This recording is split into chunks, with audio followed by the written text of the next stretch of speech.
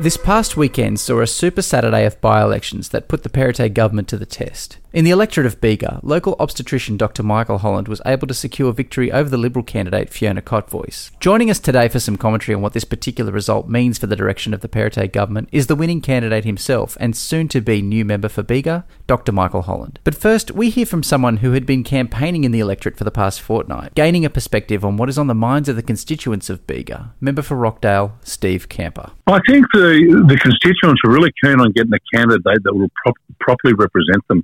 I think they're fed up with commitment upon commitment upon commitment, a perpetual commitment, and the government was just not delivering. And what we saw out there, we saw with Michael Holland a person that was understood their challenges from a health perspective, but also paid attention to all those key little issues, like the issues out at Eden in terms of what's required out there to help it from an economic perspective. They tapped into the fact that we had a candidate that was really interested and understands the electorate and will represent them.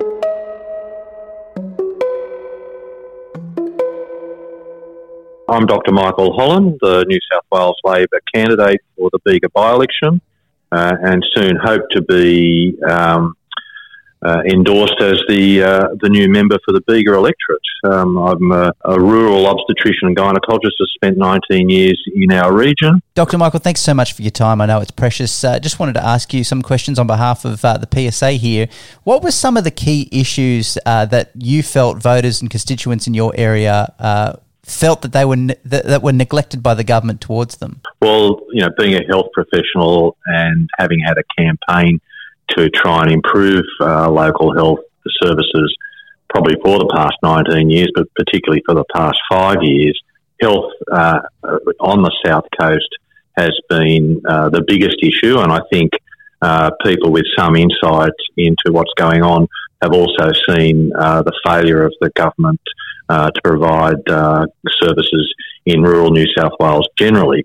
So very big issue locally, health, and looking at equity of services across the whole far South Coast rather than division and inequality between towns and regions. But it soon became evident that on the campaign that housing shortage and accommodation shortage was really the next big issue. I mean, it was an expose really to see the problems with homelessness that we're experiencing. Shortages of rental accommodation, and shortages of basically all sorts of options of housing, from long-term rental to the ability to purchase a home. Due to the double whammy of bushfire disaster 2 years ago, followed by COVID, where people are still doing it rough in our region with not rebuilding. Whole villages like Cobargo and Mogo need to be reconstructed. And what finally, education and training, particularly with teachers and TAFE. Mm-hmm. So quite a range of issues locally. But I guess the Black Summer, I mean, how devastating was it, emotionally, health-wise and economically for your region? Oh, look, without experiencing it's hard to describe.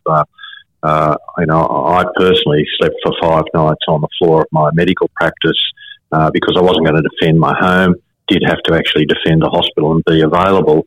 But months of this overhanging threat of impending disaster. And, you can drive up and down the Princes Highway, but you only get a glimpse of what the damage has been like. You get off that highway, you go into the mountains, you go into the suburbs that have been hit, 1,000 homes destroyed, lives lost. I saw the physical and medical consequences on pregnant women and their pregnancies. And as you mentioned, there's still a very strong psychological damage to our region.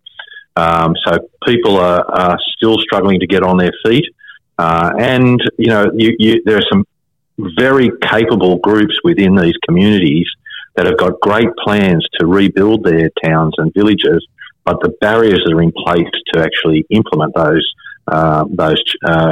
plans are really very frustrating. Protect yourself at work. Call the PSA today. on 1300 772 679 or head to psa.asn.au.